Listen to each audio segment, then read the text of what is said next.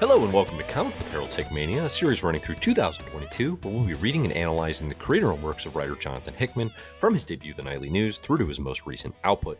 We'll be reading one creator-owned work a month through 2022. We're coming up on the end here, and each month I'll release a new analysis with a new guest discussing the comic. Today, we're joined by Harry Casson to talk about the Black Monday Murders. This is written by Jonathan Hickman, Tom Coker, Michael Garland, and Russ Wooten. Harry, thanks so much for joining.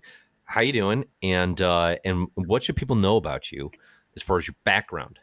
All right, so I'm doing good. Thanks for having me on the show, Dave. I am a comic book critic. I was the features editor at Comics Bookcase until we wound down the site relatively recently. And there I created the Comics Anatomy column, where I and a series of guest writers over the course of the series would come on, talk about visual storytelling techniques and the language of comics. And I also, edited a bunch of other really great features at Comics Bookcase, which you can still go read. The site's still up. In addition to that, I've contributed articles to various other sites, including Comic Book Herald, and just, sharing my love for comics and for specific comics with people who are interested in reading them. Perfect. Yeah, there's a really good piece that you did with Ritesh on The Good Asian by Pornsak Pichot, recent Harvey Award winning book. People should check that out. Check that out up on CBH right now, and of course the work at Comics Bookcase. But yeah, I'm excited today to talk about the Black Monday Murders. This is a super interesting work. I think your background here is definitely going to be great because it's definitely a comic that warrants analysis on an anatomy level, on a craft level, in terms of what's going on. So we're going to get in the weeds. Spoilers will follow. This is definitely going to be an in-depth conversation, like all of Hickmania has been. If you want to find, all the previous discussions over the last 9 months now of the works that we've covered, you can find those on the Hickmania playlist on the Comic Book Herald YouTube channel. You can find them on the Comic Book Herald podcast. If you can't find them, I've failed in so many ways, but just tweet me or message me on Instagram or something, and I will point you in the right direction. But let's do it. Let's talk the Black Monday Murders. This is the series that started coming out in 2016, and it finished coming out in 2018. And by finished, we of course famously have to caveat here, 8 issues have been released. They're all massive and oversized, and we're going to talk about that. But the book is not done. There are allegedly, and we'll talk about this, 4 issues still remaining that it seems like are probably, maybe, definitely going to come out at some point in the nearest future. We'll talk about some of the tea leaves there as far as when that might actually come out. But for the time being, it's an unfinished work, but it's very large. 8 issues that feel like, or basically, it's close to like 350 pages in total. So on average, that's like, 16 issues, essentially, like a 16-issue run. There's a certain, so it's unfinished, kind of attitude towards it now because the last 4 issues still aren't out. But like, that's a good size run. And I think because it is so dense and so creative in what it's doing, there's a lot to talk about. So let's start here. Okay. What is this book about? The short synopsis of it is it's a book where all the wealth and investing of the world is tied to systems of dark magic. So basically, the richest people in the world who run the banks and the investing world in kind of an alternate fictional version of our Earth and our America, but very similar, a little Watchmen-esque in that regard. They all sort of worship and conduct these magic ceremonies to the god Mammon, the god of, wealth and money and power. And so it's a magic systems book, but where money is magic, almost literally. It opens New York City, October 24th, 1929, aka Black Thursday, the start of the Great Depression. And what we learn in the first issue is all the most notable market crashes in U.S. history become these isolated events in this alternate history, much like our own, that sort of define and dictate, those are the event points when major stuff goes down in the world of Mammon and magic. Harry, were you reading this as it was coming out? What was your reaction to it, and just kind of overall big picture first impressions of the Black Monday So Murders? yeah, I started reading this book in paperback when the first volume came out because I hadn't heard anything about it, and then I saw something on Twitter. They were like, "Finally, the first volume of Black Monday Murders is out, and it's huge." And I saw that, and I was thinking, okay, I like Hickman. I've enjoyed Hickman in the past. I had read East of West and Manhattan Projects and maybe Secret Wars at that point. So I was kind of on board with Hickman as a writer, and so I picked up the first volume just because it seemed interesting, and I read it on an airplane, and I was just utterly blown away. Like I finished it on the flight, and I just sat through the rest of the flight thinking like, wow, how did he come up with this? Where did this come from? And I think it's an important work in the Hickman canon, I think, because it's one of the notable ones for its use of data pages. Like this was sort of where he was working out how that would work, and then that became sort of the hallmark of his work following this. Um, and that was something that really struck me. It adds a lot of density, like you were saying. It's a very dense book, but a lot of that density comes from the interplay of the text pages and the graphics and the actual scenes of the comic itself. Yeah. And so that was something that sort of blew me away on a formal level, and just sort of the withholding of information from the reader. Like there's not, despite the fact that there are these data pages explaining things, the data pages are almost entire. Like there's some of them are explanatory documents for the reader's benefit, but a lot of them are sort of diegetic, like journals and letters and things like that. Right. And that's another moment, I think, when it sort of adds to characterization as well as adding to world building. And so you get this really nice interplay where you're sort of figuring out what's going on from the documents, but also having to read those in concert with the actual sequential scenes.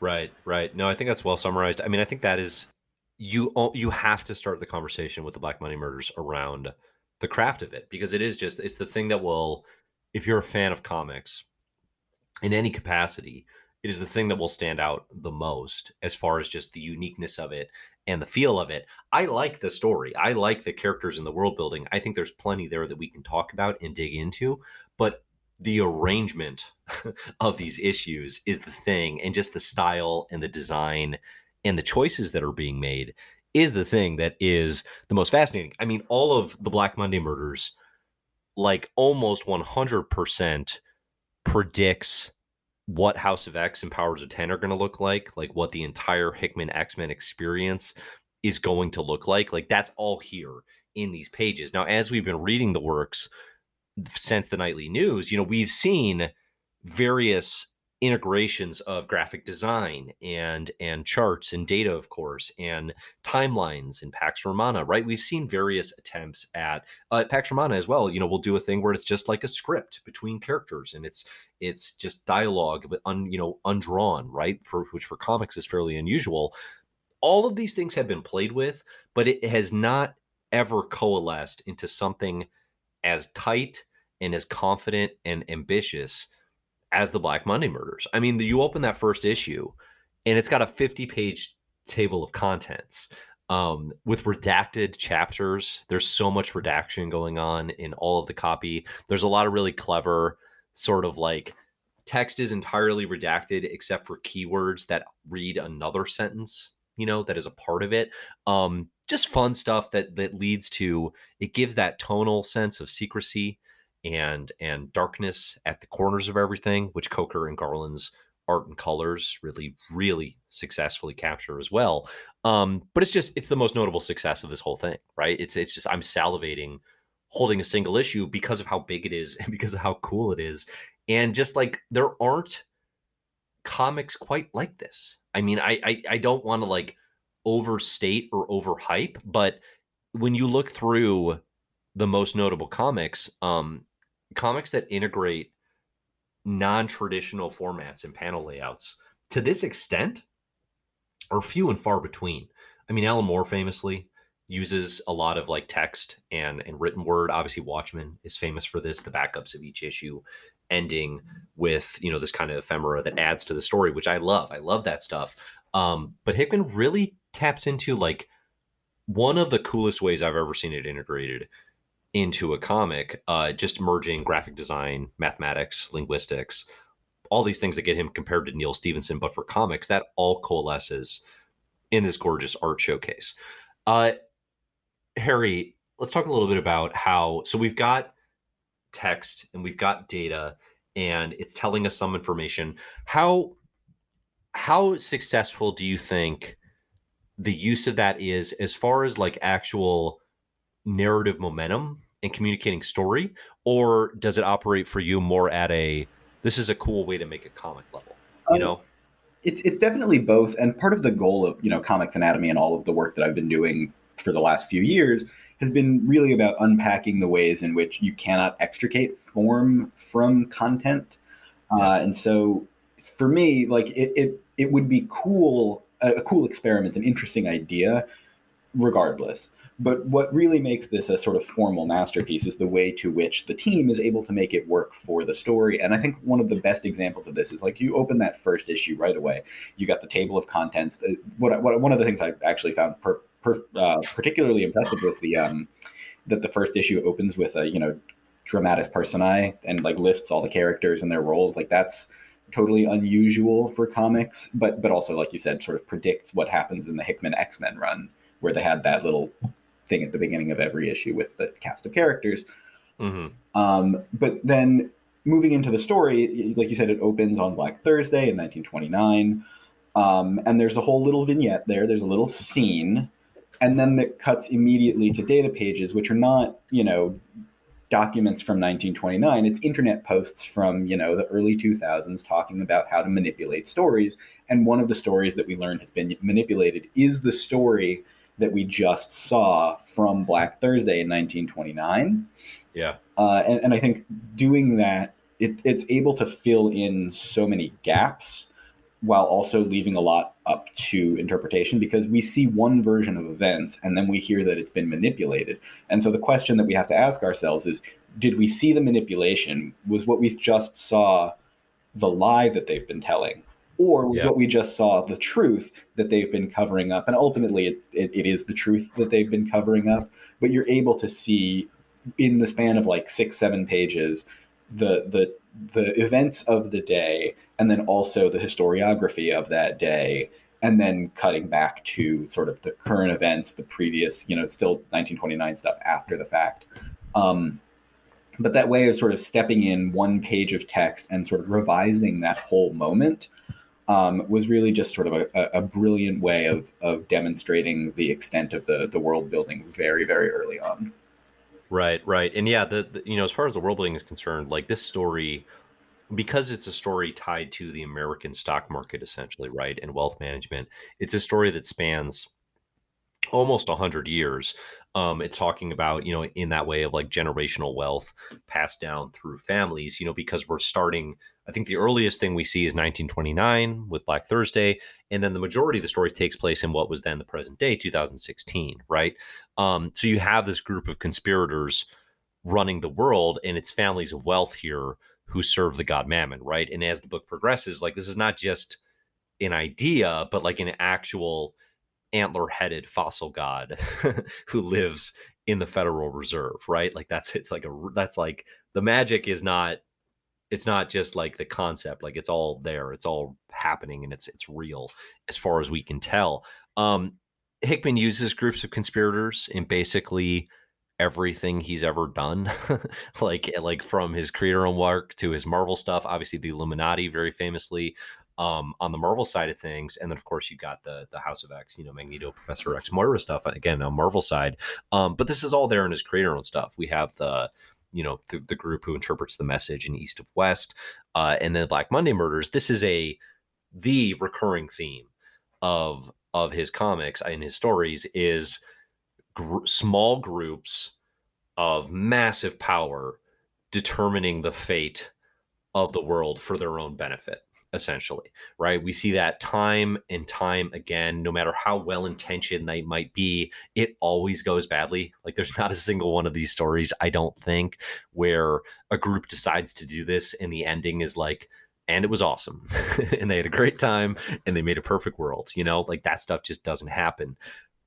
The other piece of this that I really like that you started talking about there is, so this book comes out in August 2016, and there's already on Hickman, which means he's writing it even earlier than that. I don't know exactly how much earlier, but there's already tremendous clarity on what is going to happen in America and what is happening at that point in time, which is repeating lies enough to make them the truth. Now, I know this isn't a new concept, right? But it's certainly top of mind, and profiting off of that. I think in particular, again, not a new phenomena, sadly, but certainly one that has risen in prominence. And I had definitely forgotten how much the Black Monday Murders beats a book like The Department of Truth, which does this very, very well in terms of like making conspiracies real and like making like people that believe in conspiracy theories, like how does that work? Like it beats those types of stories to the punch by several years.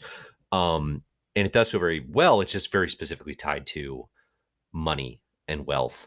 Uh, Harry, one thing that is, I think, very impressive about the Black Monday Murders is it's a story about really rich people who decide the fate of the world, and those are like weirdly in vogue over the last several years. With like Succession, Billions. Even right now, I was just watching Industry on HBO, which is a look at like the financial sector and kind of just like inner modern world and what that. It's basically like workplace drama.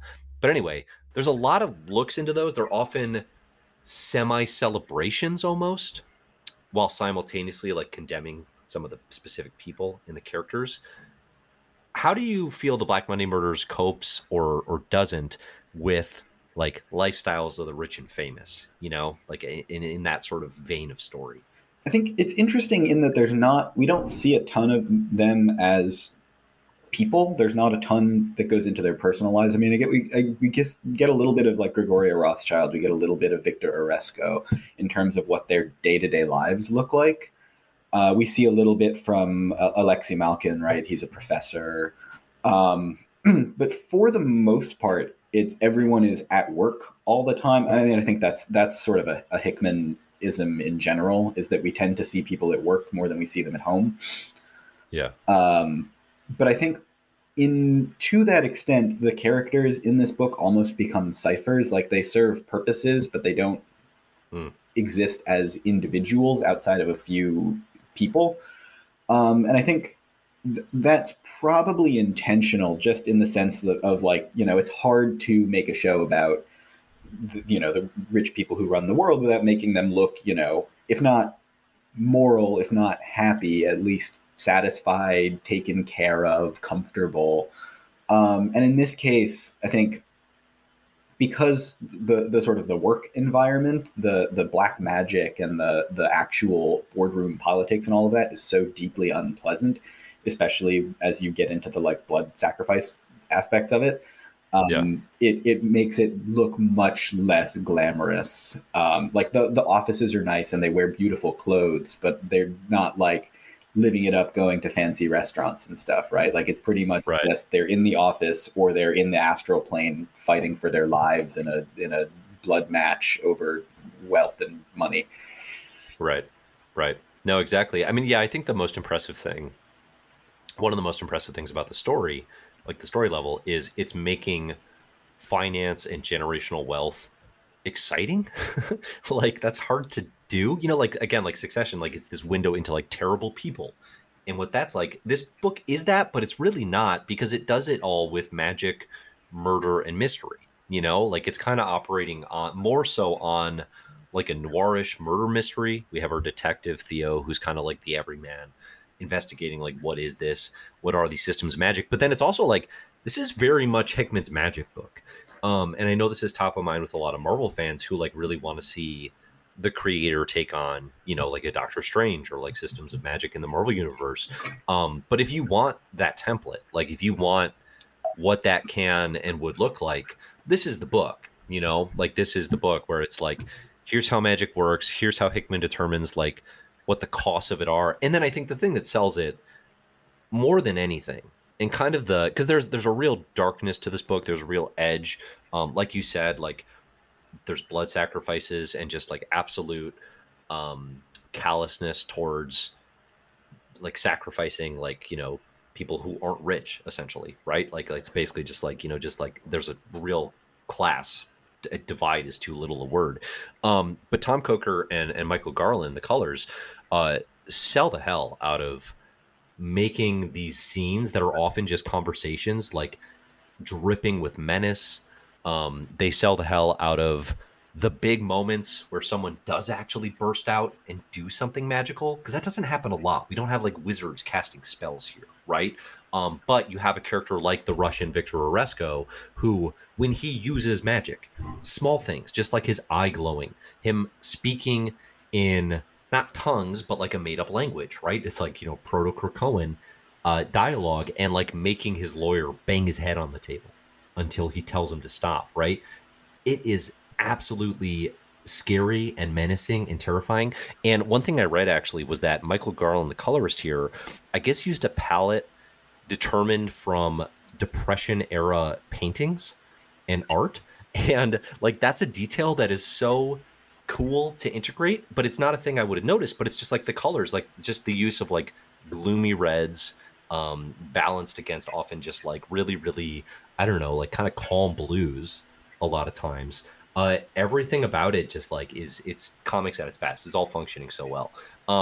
What do you like, or what do you notice the most about like Coker and Garland together as an artistic duo? Yeah, I mean, I that was another thing that really appealed to me when I first started reading this book, was just that the art was really, really beautiful and expressive. You know, the faces get a lot of work and a lot of detail, and everything else just sort of turns into shapes, which I think is a really effective style contrast, like what Greg Smallwood was talking about in that Twitter thread he did, where if you can contrast different styles for different things, it's going to create sorts of, it's going to highlight things in different ways, you know. So if the faces get a lot of like detail and modeling and stuff like that, and other things become shapes, forms, colors, um, in a sort of vague way, you'll understand what those things in the background are, but you're not necessarily going to be giving as much attention to them as the faces, which, like you were saying, there are a lot of talking head scenes in this.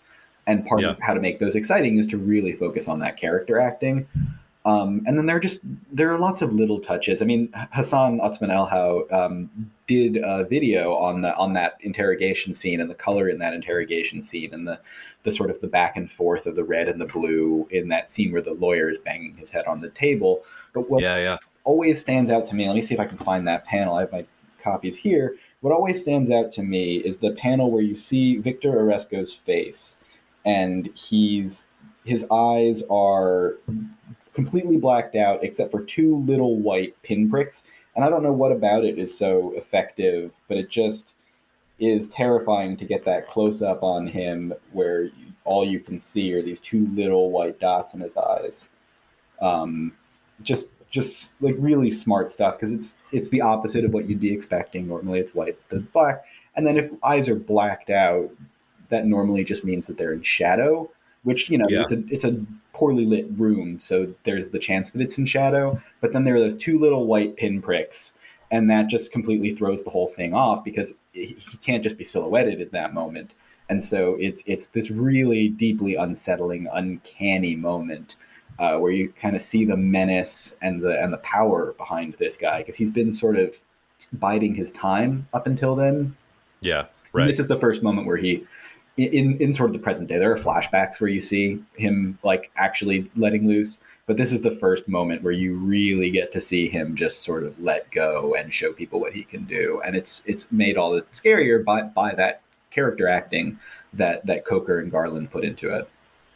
Yeah, I do think it's interesting. We have these power players, basically the leaders, these families of wealth that own this bank, this institution that merged East and West coming together, like America, and then like the post fall of the Berlin Wall, like the Russian kind of East Germany sectors. And so there's three characters there that are also on the board, but we rarely, it's like we know they all know about the blood sacrifices. We know they're all parts of these games. We very rarely see them actually executing magic. Like those moments do stand out. I think like Victor Oresco, we see probably earliest, because he's the one who gets the ball rolling. He murders the twin brother, the Rothschilds. There's two twins, and he murders the brother that brings the sister home. I think her name's Abby. No, Gregoria. Abby's Gloria. Yeah, Gregoria, and then Abby is the familiar. Thank you. And Abby, yeah, Abby's this I don't even know, angel, demon, this character, the classic Hickmanism of the all white sort of albino character woman who has lived through the centuries. We learn as the book progresses, like she has always been with the family, but it brings them back, and then they have a power play to make as well in terms of how they're connected to these cycles, how they're connected to Mammon, these market crashes.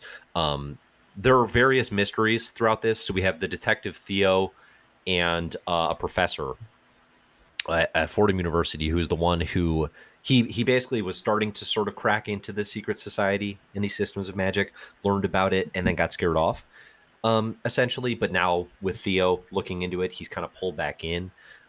We have that mystery of them just trying to figure out, like, okay, what is this? How does this all work? What's going on? Which that is the story for like us as readers, right? To be like, what is this, world that we're pulled into? But then you also have the mystery of like, okay, there's a person on the board, Win Ackerman, who's been a player, and he's missing throughout this entire series until the very, very end of as much as has been released in issue 8.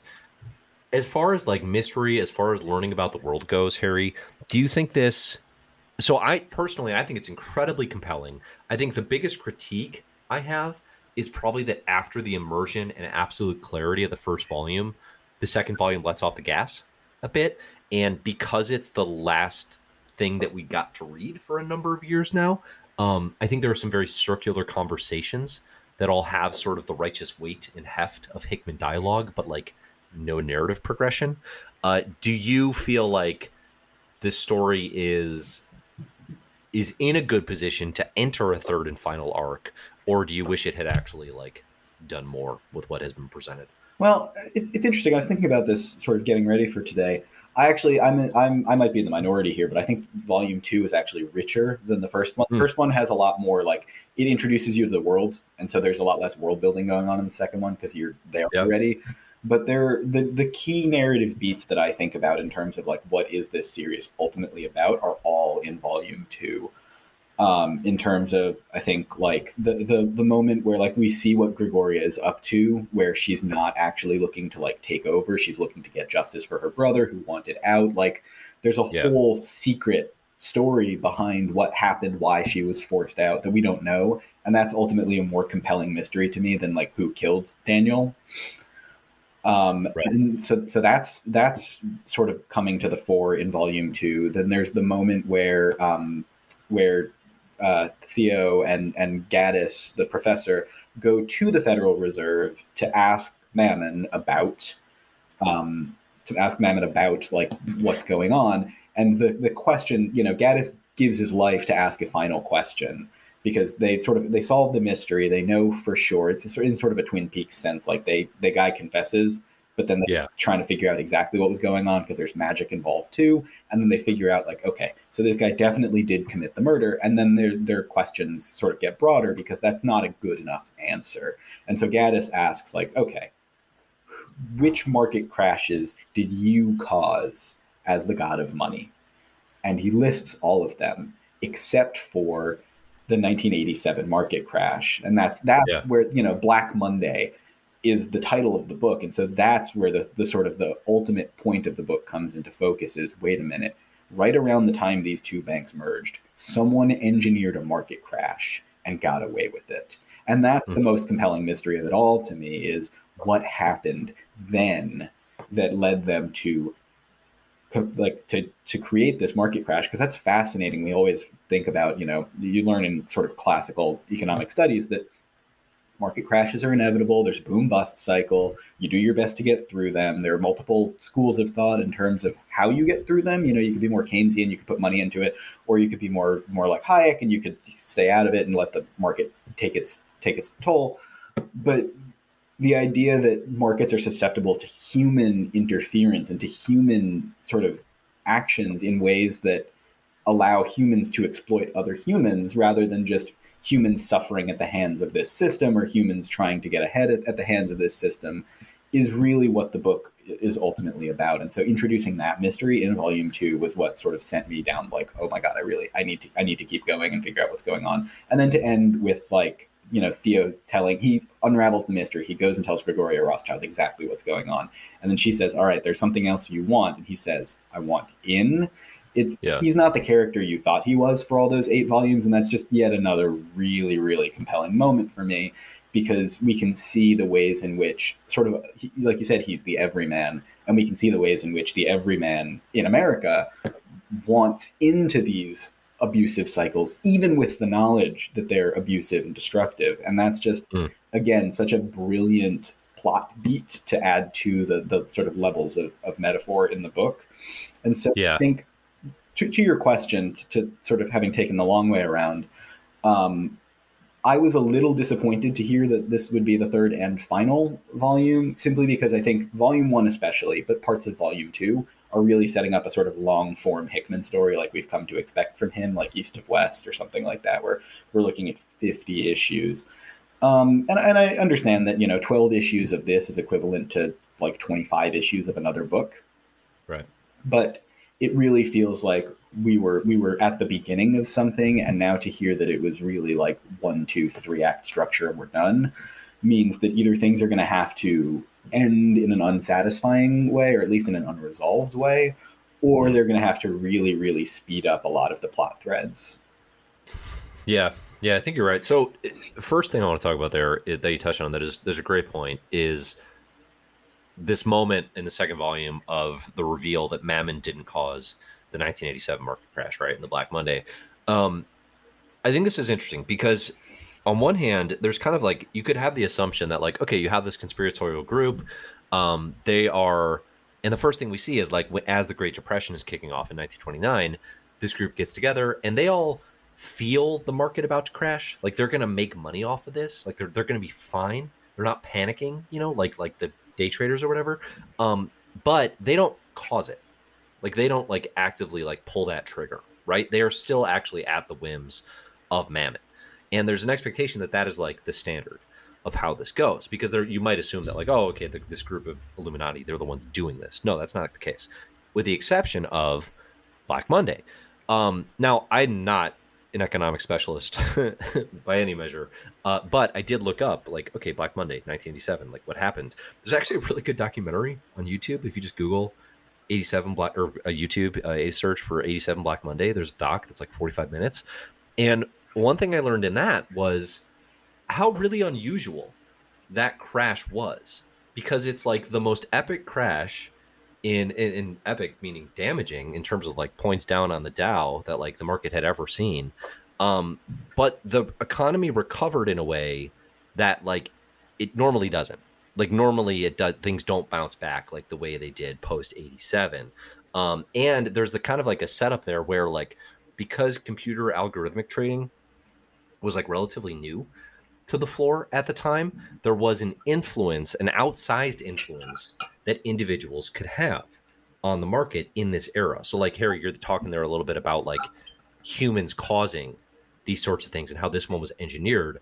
I got the sense, with my limited understanding, that like actually that would be the era where that was like the most possible, because all of a sudden you could like, if you invested or took all your money out of these Dow specific stocks, like you could cause these types of drops, especially if you are one of these characters who has whatever insane amounts of wealth that they have. So it's not surprising that like the history would add up and that would make sense, that there would be some research done into that. But I did think that was a cool additional layer that definitely I didn't understand the first time, because to me, it's just like, okay, a market crash is a market crash. It leads to a recession. Surely they're all relatively similar. It's not really the case, especially with 87 Black Monday. Like if you actually look into that, even just without understanding the finance piece of it, like it is unique, I think. And there's a reason that this book is called this. And I think that was a question I wasn't even asking, that then once that reveal happens, I'm like, oh yeah, like that is the most interesting mystery. And I wasn't even asking that question, like I didn't know I was that invested in it, but now I'm really curious. Why does the group need to engineer that? What does that mean for them in terms of their own quest for power? What does it mean, the fact that somebody was able to do that successfully outside of Mammon's purview, and like how are they accumulating power and magic? Because there's a sense that these conspirators, this group of wealthy individuals, are trying to like get around Mammon. Like they don't want to be under Mammon's thumb and have to, because there's 4 chairs, you have seats on this council essentially, right? And the stone chair is this one where you have to wear that like an albatross, and then if a market crash happens, it's like a board game rule. It's like if a market crash happens while you're in the stone chair, you are sacrificed, you die. Like that's one of the first things we see. Is this wealthy individual just covered in ciphers and black magic and oozing blood and stuff, right? The characters are trying to get around that. It seems like they're trying to avoid that. I have to think those things are connected, and I'm really curious what that's going to look like. I don't know, Harry. Do you have any theories or thoughts or things about all that? Yeah, I mean, I think part of this is we have to start bringing Hickman into the conversation. As much as I'm loath to sort of assign intentions to him from this book, because I think he's a very cryptic individual in his writing. It's very hard to see where he is in all of it. But I think there's a sort of deep skepticism about the rules of finance in this book. And sort of, you see it at the beginning, right, with Victor Oresco's speech to all those students at Columbia. He's talking about, like, you know, your first million you'll make with your own sweat and blood. And this is something that's true in the world of finance. I like, a brother of a friend of mine went to work at Goldman after college, and he was talking about, like, you know, you sweat out your first million, you don't sleep, you don't eat, you just work until you have $1 million. And then you can start making real money. And that's what Victor Oresco says. He says, you make that first million on your own back, you bleed it. And then you're going to think that that's how you make the rest of your money. But if you want to make serious money, what you start doing is you start bleeding other people. And then there's the later conversation about, like, wealth isn't just money. It doesn't come from, you know, making movies. It doesn't come from banks. It doesn't come from entrepreneurship. Real wealth, real power comes from the earth. And there's this sense that, you know, the ways in which we think about money, the ways in which we talk about money are just wrong, because the idea that, you know, the wealthiest people are, you know, we accord celebrities sort of outsized influence in our culture, and we talk about them as if they're the sort of the people with the power. And to a certain extent they are. I'm not going to discount the effects of celebrity, but if you look at, you know, like the richest people in the world, you might recognize 5-6 of those names. Like, you know, there was that list of like the richest person in every US state, and I knew maybe 5 names. And that's because the real wealthy people are not famous. They're not flashy. They just have a shitload of money. Am I allowed to say that? Yes, in that context. And then they exercise that power, and you never know who they are. And that's sort of what's going on in this book. And so to look at that, and, you know, to get into sort of economics territory a little bit, I took a couple of econ classes, so I think I have a rudimentary understanding of this. But the way that's better than I'm bringing to the table. So by all means, the way that money works in the broadest sense is that money is created by banks, whether that's, you know, private banks working on as an arm of the state, or the state in general. And we see sort of both of those, because Cana is the state bank of the USSR for a while, and so that's where they come from. Or not Cana, that's Cancun. Cana is the American one, where they're sort of just a private bank that's been around for a really long time. And so they create money, and that's all debt is money that has been created that has not then been returned. Mm-hmm. And so you get a real sense that if the banks are creating money that we all get, and ultimately we give it back to them and it gets wiped from the books, where does their money come from? And that's where Mammon comes in. And so they all of the wealth, all of the power they have has been borrowed from Mammon. And so when he collects his due, if you're in the stone chair, that's it. That's how you pay him back. And so they're trying to get around that. And that's, I think, what's so sort of blasphemous about them manufacturing that 87 crash, if that was them, is that if you're manufacturing a crash as a way to steal a bunch of money in plain sight, which it sounds like, you know, that's what it looked like was going on in 87, with those sort of weird fluctuations that didn't cause, like, where did that money come from if it didn't cause long-term economic problems? Yeah. It looks, you know, in the book's answer, I think, is that it was stolen. And then if you use the book's logic, it was stolen from the god of money, which is kind of an excellent hook for this kind of story, is that, like, this is where money comes from. It comes from the devils in the earth, and you earn it by sacrificing your blood. And then someone executed a heist where they stole a bunch of money from God. See, and it's so funny, like you articulate that incredibly well. That doesn't come through until like what, issue 6, issue 7? You Something. know what I mean? Like this book could have started there. Um, I don't know that it's wrong that it didn't. I love this book. I really, really do. I think it's so, so fascinating. But it's very funny to me that that doesn't come through clearly until as late as it does. You know what I mean? Because that could have been the log line. That could have been the pitch. You're right. You're winning me over on the sense that like it's so cool that that gets revealed when it does, and that actually is in and of itself an incredible push to the narrative momentum to introduce that mystery and to get us invested in that piece of things. I think honestly, the first time I read it, I think I just didn't really understand the weight of that. You know, it kind of just felt like, okay, so one of those wasn't manufactured by Mammon. Like, what does that mean? Like, that's not a question that the book is like holding your hand to give you the answer on. You know, and now that as we talk about it and as I've thought about it again, rereading it, like it's clearer to me the implications of that, and I think it's a lot more exciting. I mean, I do think like narratively, this book taps into something really brilliant and meaningful in crafting a system of magic and horror around wealth and finance. Like there's a believability and a realness to that that is kind of unshakable, you know, because there's a part of me that like I understand it very poorly.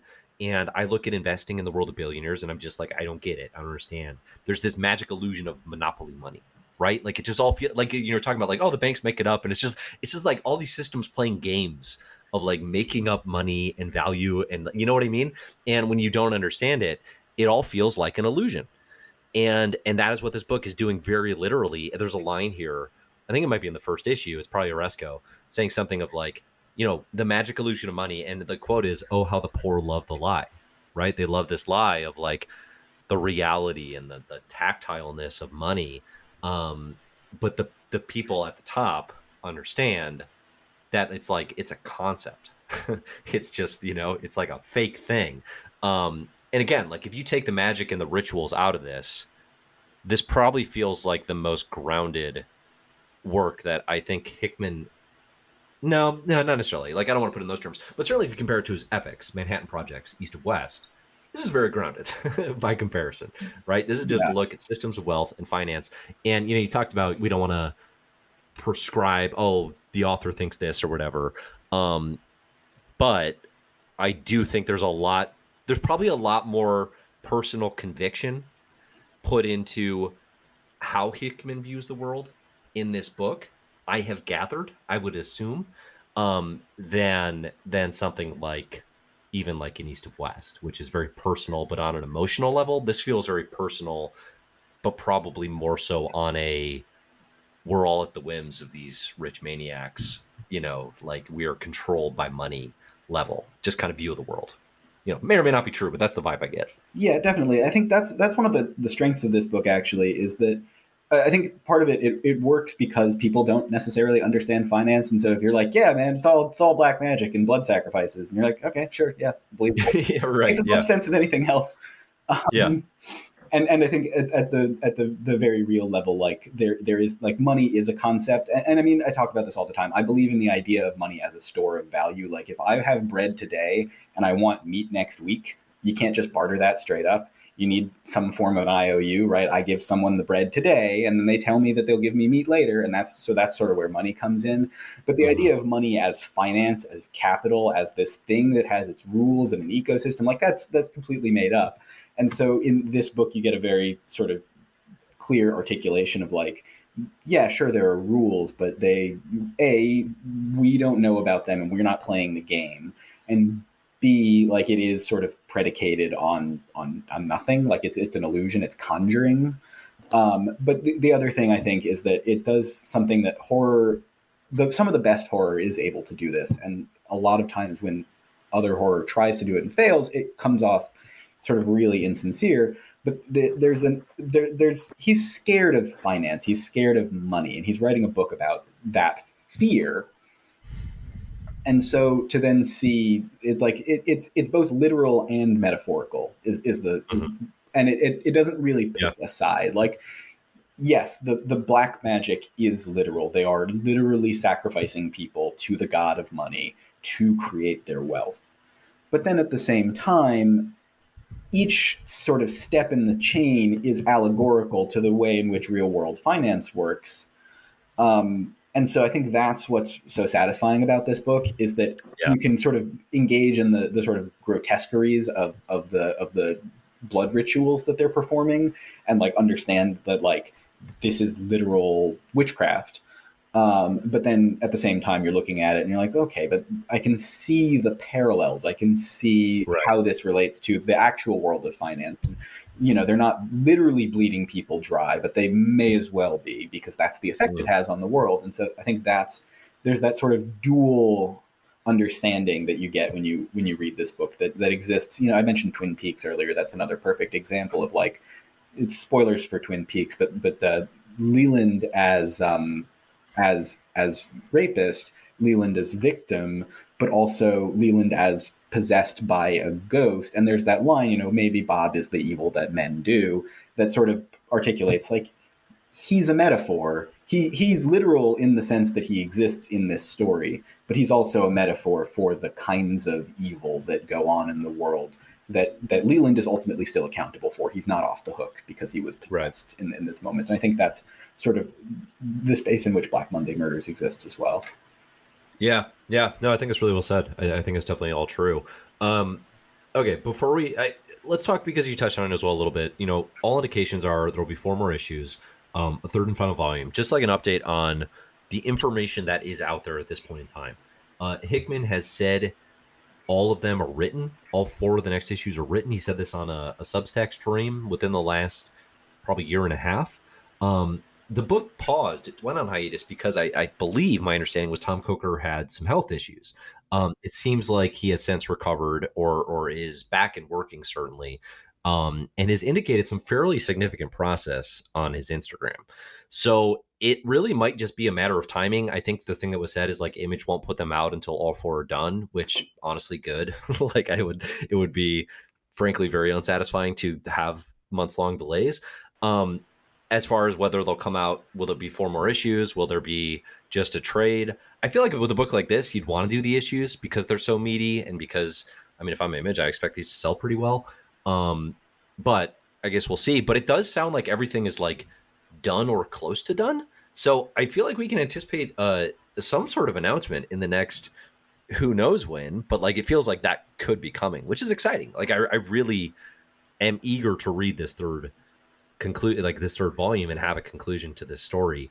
Because again, like I am blown away by this book. I'm blown away on a craft level. It is very immersing. I have it ranked very highly as one of my favorite. It's in my top 100 like favorite comics of all time. But I can't, like, I have East of West super high in my top 30. I can't bump it up to that until it finishes. Like, there's just in the back of my mind, it's like I got to wait and kind of see what comes of this, because the third volume could be the coolest volume yet, like based on the mysteries we're talking about and these sorts of things. Like, it could reveal things that make the first 8 issues make more sense, add some clarity to those, you know. And that's the thing too, when you're dealing with a style of comic that deals in redacted text and secrets, right? There's a lot of mystery just around, like, why are you being secretive about that thing? I don't know in some instances. And the third volume could make some of those things pay off in ways that I don't even know to be asking, right? That I don't even know to be expecting. And that's exciting. So it could just be a tonal thing, but it could also be like, oh, there's a secret there that he's revisiting. One thing that as a writer, Hickman has enjoyed doing a ton, we see this in East to West a lot, we've seen it in some of X-Men stuff, is revisiting sequences and adding and fleshing them out in greater detail. I think the Black Monday Murders is incredibly ripe for that. Whether or not that will be an approach that is taken, you know, it remains to be seen. But I think there's a lot of like, hey, remember when? And because it's been a long time, you know, for a lot of readers, especially if we get an issue 9 suddenly 3 years after the first, you're going to need that sort of, oh yeah, right, that's what happened, and now we're seeing more of that scene. So nothing to report, certainly. I do have, fingers crossed, hopes that I have an interview coming with Tom Coker. That's in the works. So we'll see if we can get maybe some updates that way. But I'm super excited about the possibility of this book actually coming out. I don't know, Harry, where are you at as far as like white whales of comics that like you want to get out in the world? Like, because Black Monday Murders is pretty high up there for me. to see this one finish. Yeah, I mean, some of mine are like the sort of legendary things that you like. We're like, there's no more big numbers. We're never getting more big numbers. No, it's not that happening. one's completely dead. And I'd love to see it because I actually think it's weirdly like resonant with Black Monday Murders. Just having read the first couple issues. Interesting. It's about. It's hard to find comics that are of a piece with Black Monday Murders. That was one, because often when I'm reading comics, I want to read other things in the sphere that are speaking that language, right? Black Monday Murders is really hard. You can't. It's hard to Google like comics about magic money. Like, what is that? What is that search? Well, I mean, that's big numbers. If you can stomach reading the first 2 issues of a 12-issue series that will never be completed, the third issue is available online. You can find it. It was drawn, but then never released. So there are scans of it. You can read. And this is more in Sienkiewicz, yeah? More in Sienkiewicz, and then more in Al Columbia, who was Sienkiewicz's assistant on the first 2 issues. He drew the third, and then ultimately he drew the fourth, and then destroyed all the original pages before anyone else could see them. Wild. There's a whole story behind that one. But Big Numbers is about it's classic more wizardry, but it focuses on this small English town where this American company wants to build a giant mall, and the sort of metaphysical stuff hasn't really come into focus by the end of the second issue, and so I'm not really sure where it was going with this broadly. But there is this sort of idea of like the cultural and like cultural magic of colonizing the English countryside with giant shopping centers, which is of a piece, I think, not identical to Black Monday Murder, certainly more particular, but similar feeling, similar mystery, though a much more intense focus on people sort of acting at the sort of lower levels of the operation. Like, you get a little bit about some of the people working for the mall, but it's mostly about the people living in this town. Whereas I think Hickman in general, and Black Monday Murders in particular, tends to focus on the sort of great men theories and deconstructing them to certain extents, but it's really about the sort of highest level players on a global scale. Are you ever bothered by in Hickman's work, because this is the thing that's come up in a lot of them, like the emphasis on spectacle and plot over character? Because again, it's one of those things where I actually tend to give him as a writer a little more credit than I think a lot of fans in terms of like defining characters and having unique voices. But a lot of time, you said it earlier, they can feel just like a mouthpiece. They can feel just like a cipher for an idea as opposed to individuals. Where do you stand on that? I'm a big conceptual person, so it doesn't tend to bother me in most cases. But I totally understand why it bothers some people. Like, if you need a character to latch onto and you're having a hard time doing that, like, these can be books that might feel inaccessible then because you don't really have an anchor, and there's a lot of sort of ping-ponging around from player to player and moment to moment, and sort of all bridged by these data pages, and so it can become very sort of disjointed if you're not anchored. But yeah. I think, like you, I actually give him a fair amount of credit for defining characters. I know I said that a lot of these characters become ciphers in Black Monday Murders, but I think, Gregoria, for example, gets a tremendous amount of characterization. Win Ackerman, even though he's absent until the last 4 pages, you get a huge selection of his journals that give you so much insight into like who this person is, how he acts, what he's thinking about. And so I think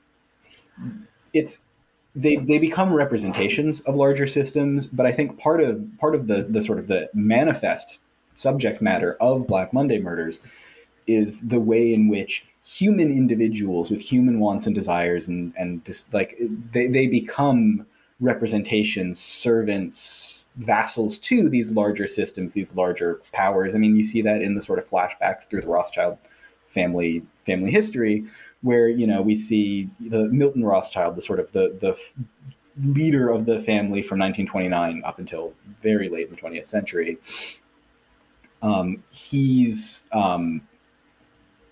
He sort of admonishes his son for marrying outside of his class, for having twins, and sort of disowns him, kills him. And that's a moment where, like, we can see who Milton is, what his needs are, what his desires are. We can see what the son's desires are, and we can see those two things in conflict, because Milton has built himself up to be this sort of perfect representation of this system that he is a part of, and his son doesn't want anything to do with that. And then we see that again with Daniel and Gregoria, where she wants the power and the sort of the control that comes with being a part of the Cana board, and Daniel wants out. and that gets ruined, in a sort of abrupt betrayal during this whole merger process with Cancren. But there are sort of, yes, they are representations, yes, they are cogs in a machine, but they also, we can see the ways in which that's at tension, at odds with their wants and desires as humans and as individuals. Mm-hmm. Mm-hmm. Yeah, and I do feel like it's pretty telling that Daniel is dead from issue 1, and we see a limited amount in flashback, but primarily through journals, through email communication, we get a sense that Daniel is the only altruistic person in this entire narrative. Essentially, had actual philanthropic goals, in conjunction with the head of security, Tom Dane, in this book, and we actually get a surprising amount of like, oh yeah, of course, like the one maybe okay player in this scene, or at least the one who had some goals of literally sharing the wealth. That's the one who gets killed, right? That's the one who gets taken out. Like that philosophy, that mentality, that cannot be a part of the Council of Mammon or whatever it is you want to call them. Yeah. Yeah, go ahead. No, I just think I want to weigh in on this because it's something that comes up when talking about this book. But I think it's really important that the people talk about this book as being super anti-Semitic because it's, in some ways it's kind of the blood libel, right? They've got the people who run all the banks, and then they commit blood sacrifices to get their power, and then it's literally the Rothschilds. Yeah. Which, it can be a little dicey at times, but I think it's important that the Rothschilds are the ones who are the most human in this. They're the ones who you see first and foremost. You get the most of their backstory. You get a lot of information about who they are as people, and they're the ones who are the sort of the human ones, the altruistic ones, like you were saying. And we're not sure where Gregoria stands on that. Does she want the power still? Does she want to burn this whole thing to the ground for personal reasons, for altruistic reasons? But it's interesting, if you look in the background material of Volume 1, there's a character design for Gregoria, and she's listed as Gregoria Ackerman on the sketch. Oh. And it stood out to me. I only noticed that reading it again, but I think they might have been planning to have Gregoria be an Ackerman and having Gregoria and Daniel be Ackerman, and then they realized, like, oh wait, we probably can't have the like scheming bankers be the Rothschilds. We got to shuffle this a little bit, and we humanize them so that we're not casting aspersions about Jews. I don't know if we ever came to any sort of understanding on whether or not Hickman is Jewish. I know there was a lot of speculation about that because of Krakoa and its parallels to Israel. But to me, this feels like a sort of bigger moment to sort of ask questions about what Hickman is doing in relation to like tropes about Jews in stories, especially because it is about banking and blood magic. That's interesting. Yeah, I had not thought about that. I would be fascinated to definitely want to engage with more criticism and commentary around that from folks who understand it well as far as what this book is doing there. I think one thing, as you're saying that, I'm kind of like, this book does have a ton of Old Testament biblical allusions, right? Like as far as the demons and gods that are being worshipped, they are biblical in nature. They're just outside of, like the beings that are typically worshipped, right? But it's stuff that comes from the Bible, right? So as far as like the relevance of it, I do feel like, yes, there's probably a lot more going on there with Judaism. The book doesn't engage in that conversation. Like it's definitely, it never comes up. I mean, I don't think literally ever. No. It definitely doesn't. It's all a subtextual sort of understanding. And I've seen people accuse this book of being grossly anti-Semitic. And I just wanted to sort of step in and say, yeah, there are some moments where it may not be the most sensitive, but I think there is textual evidence that they are doing their best to not play into those tropes. And to what extent it's effective, I think it's incredibly effective, personally. I'm very convinced by the sort of existence of Daniel Rothschild and Gregoria Rothschild as not beneficial actors, because they're still obscenely wealthy, but certainly of the people in their orbit, they are the most sort of benign. They are the most sort of benevolent, as far as I'd go in describing their motivations. Yeah, which is a tricky one because you do, one of them ends by eating a human heart. So it's like, benevolence can only go so far. But that's a really interesting and fair criticism. I'm going to look that up and see if I can find some more on that. Okay. So Black Monday Murders, I think we've covered it. Is there anything we didn't talk about that you want to make sure that we touched on? Things that you noticed rereading it, things that really stood out to you? It can be craft, it can be narrative, anything. Just on a craft level, we've talked a lot about Hickman. We've talked a fair amount about Tom Coker and Michael Garland. I just want to throw Russ Wooten a bone here because I think he's an excellent letterer, and this was really the first book that made me notice his work in particular. I feel like he's Hickman's go-to at this point, so it's not shocking to see his work in a Hickman book. But the sort of the thin tales with the even taper are really effective, and the mixed case lettering, which I know is a Hickman favorite, gives a sort of academic standing to a lot of this. And so I joke about myself being an egghead all the time, and this really does feel like a comic book for eggheads.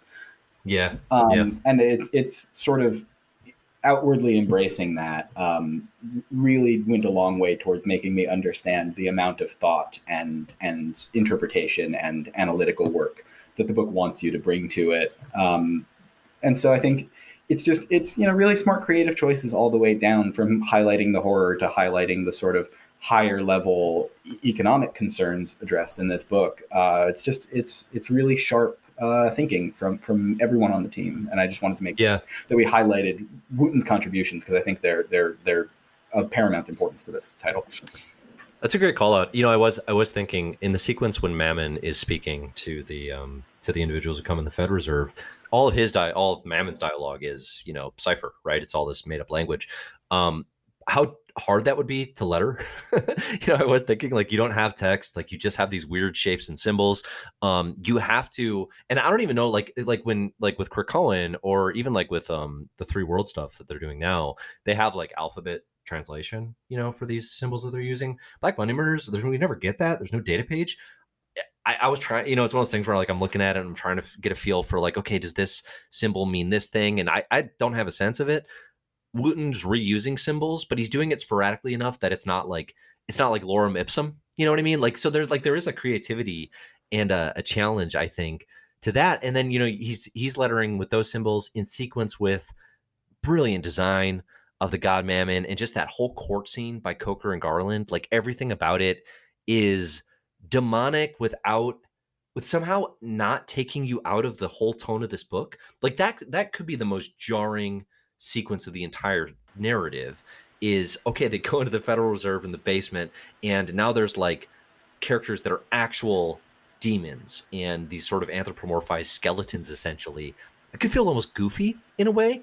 I don't think it ever does. I think it really works. I think there's a tremendous tension the entire time.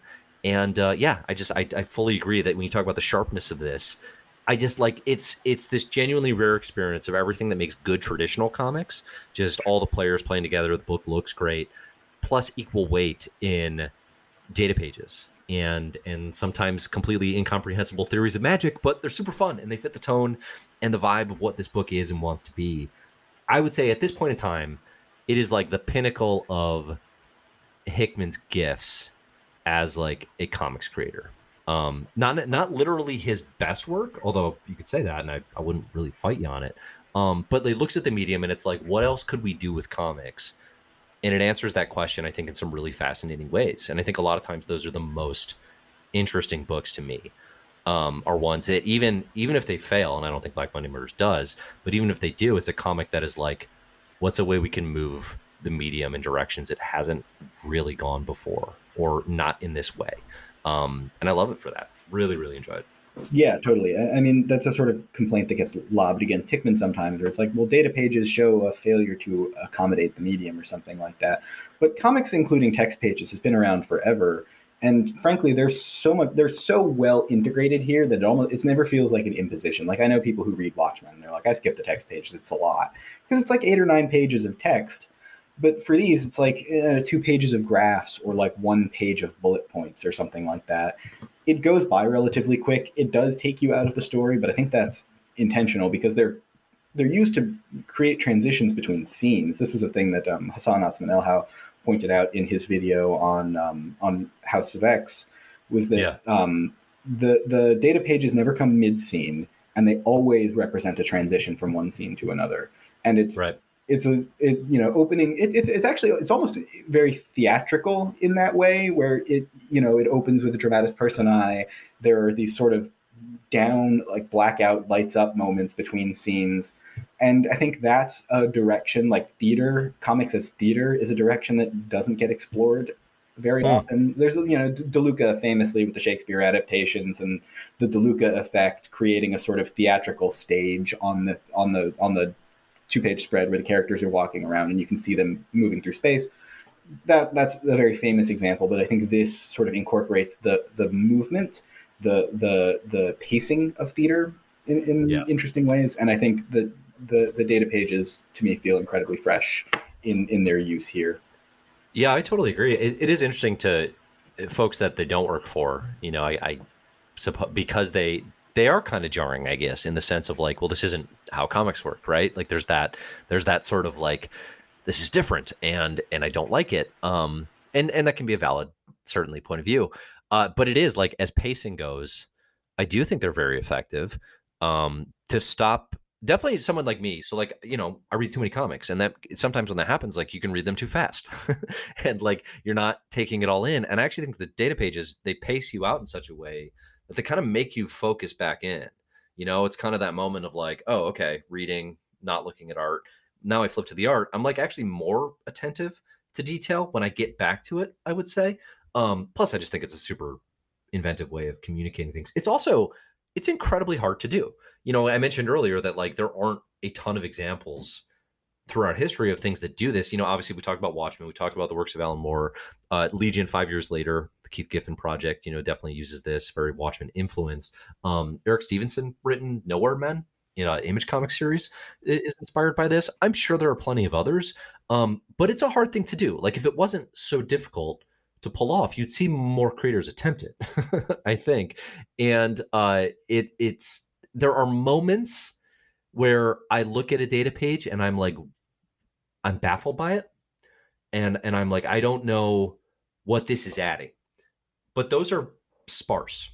Generally, it's informative and, like you said, building character. Like everything we know about Win Ackerman is because of the use of data pages, right? And so the reveal of that character by the end of the mystery only has any sort of interest to me because of the use of that. If we didn't have that, we'd be like, oh, there's the other guy, and it wouldn't mean as much. I don't think nearly as much. So yeah, I'm super pro that style. But again, it's X-Men comics are a great example right now because the data pages became like a stylistic tick of the line, and they aren't always required, right? Like I think Hickman as a creator is someone who kind of pioneered that specific use in this way.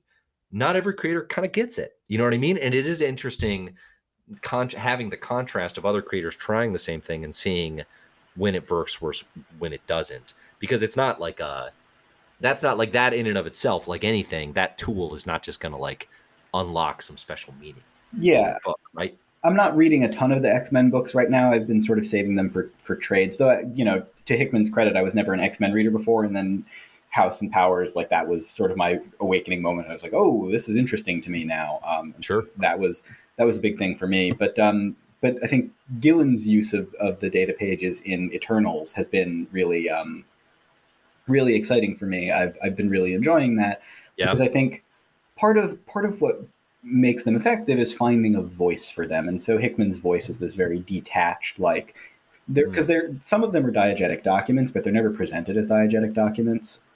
They exist. This is another Hassan point from the House of X video, but they exist sort of at the same level as the credits pages in terms of their design, and so they exist outside of the stream of the narrative, which I think is an important distinction.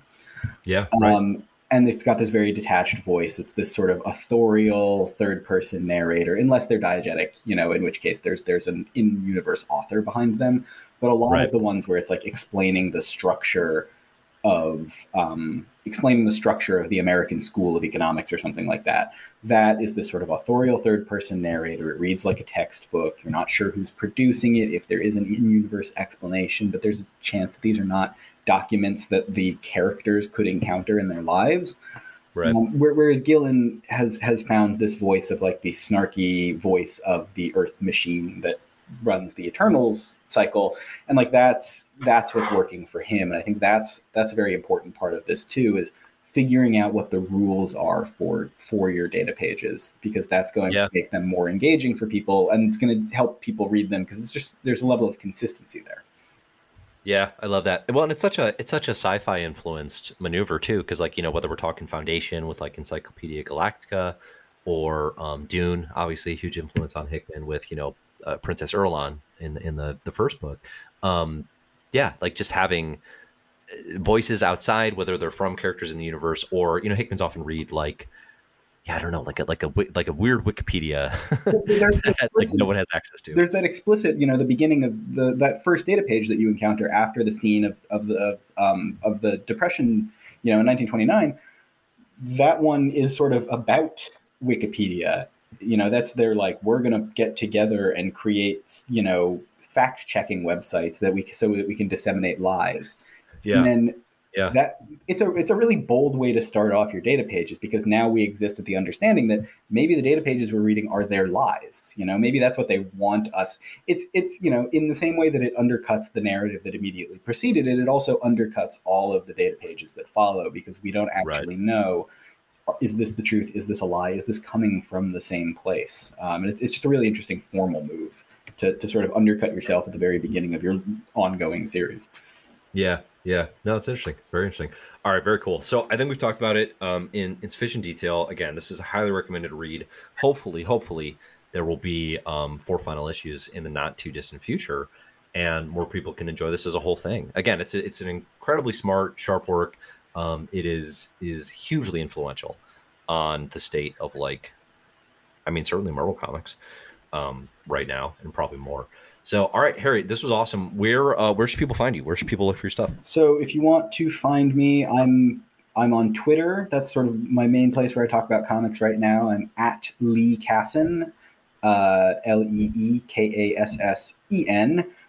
You can also find my work at comicsbookcase.com, where I was the features editor and wrote the Comics Anatomy column.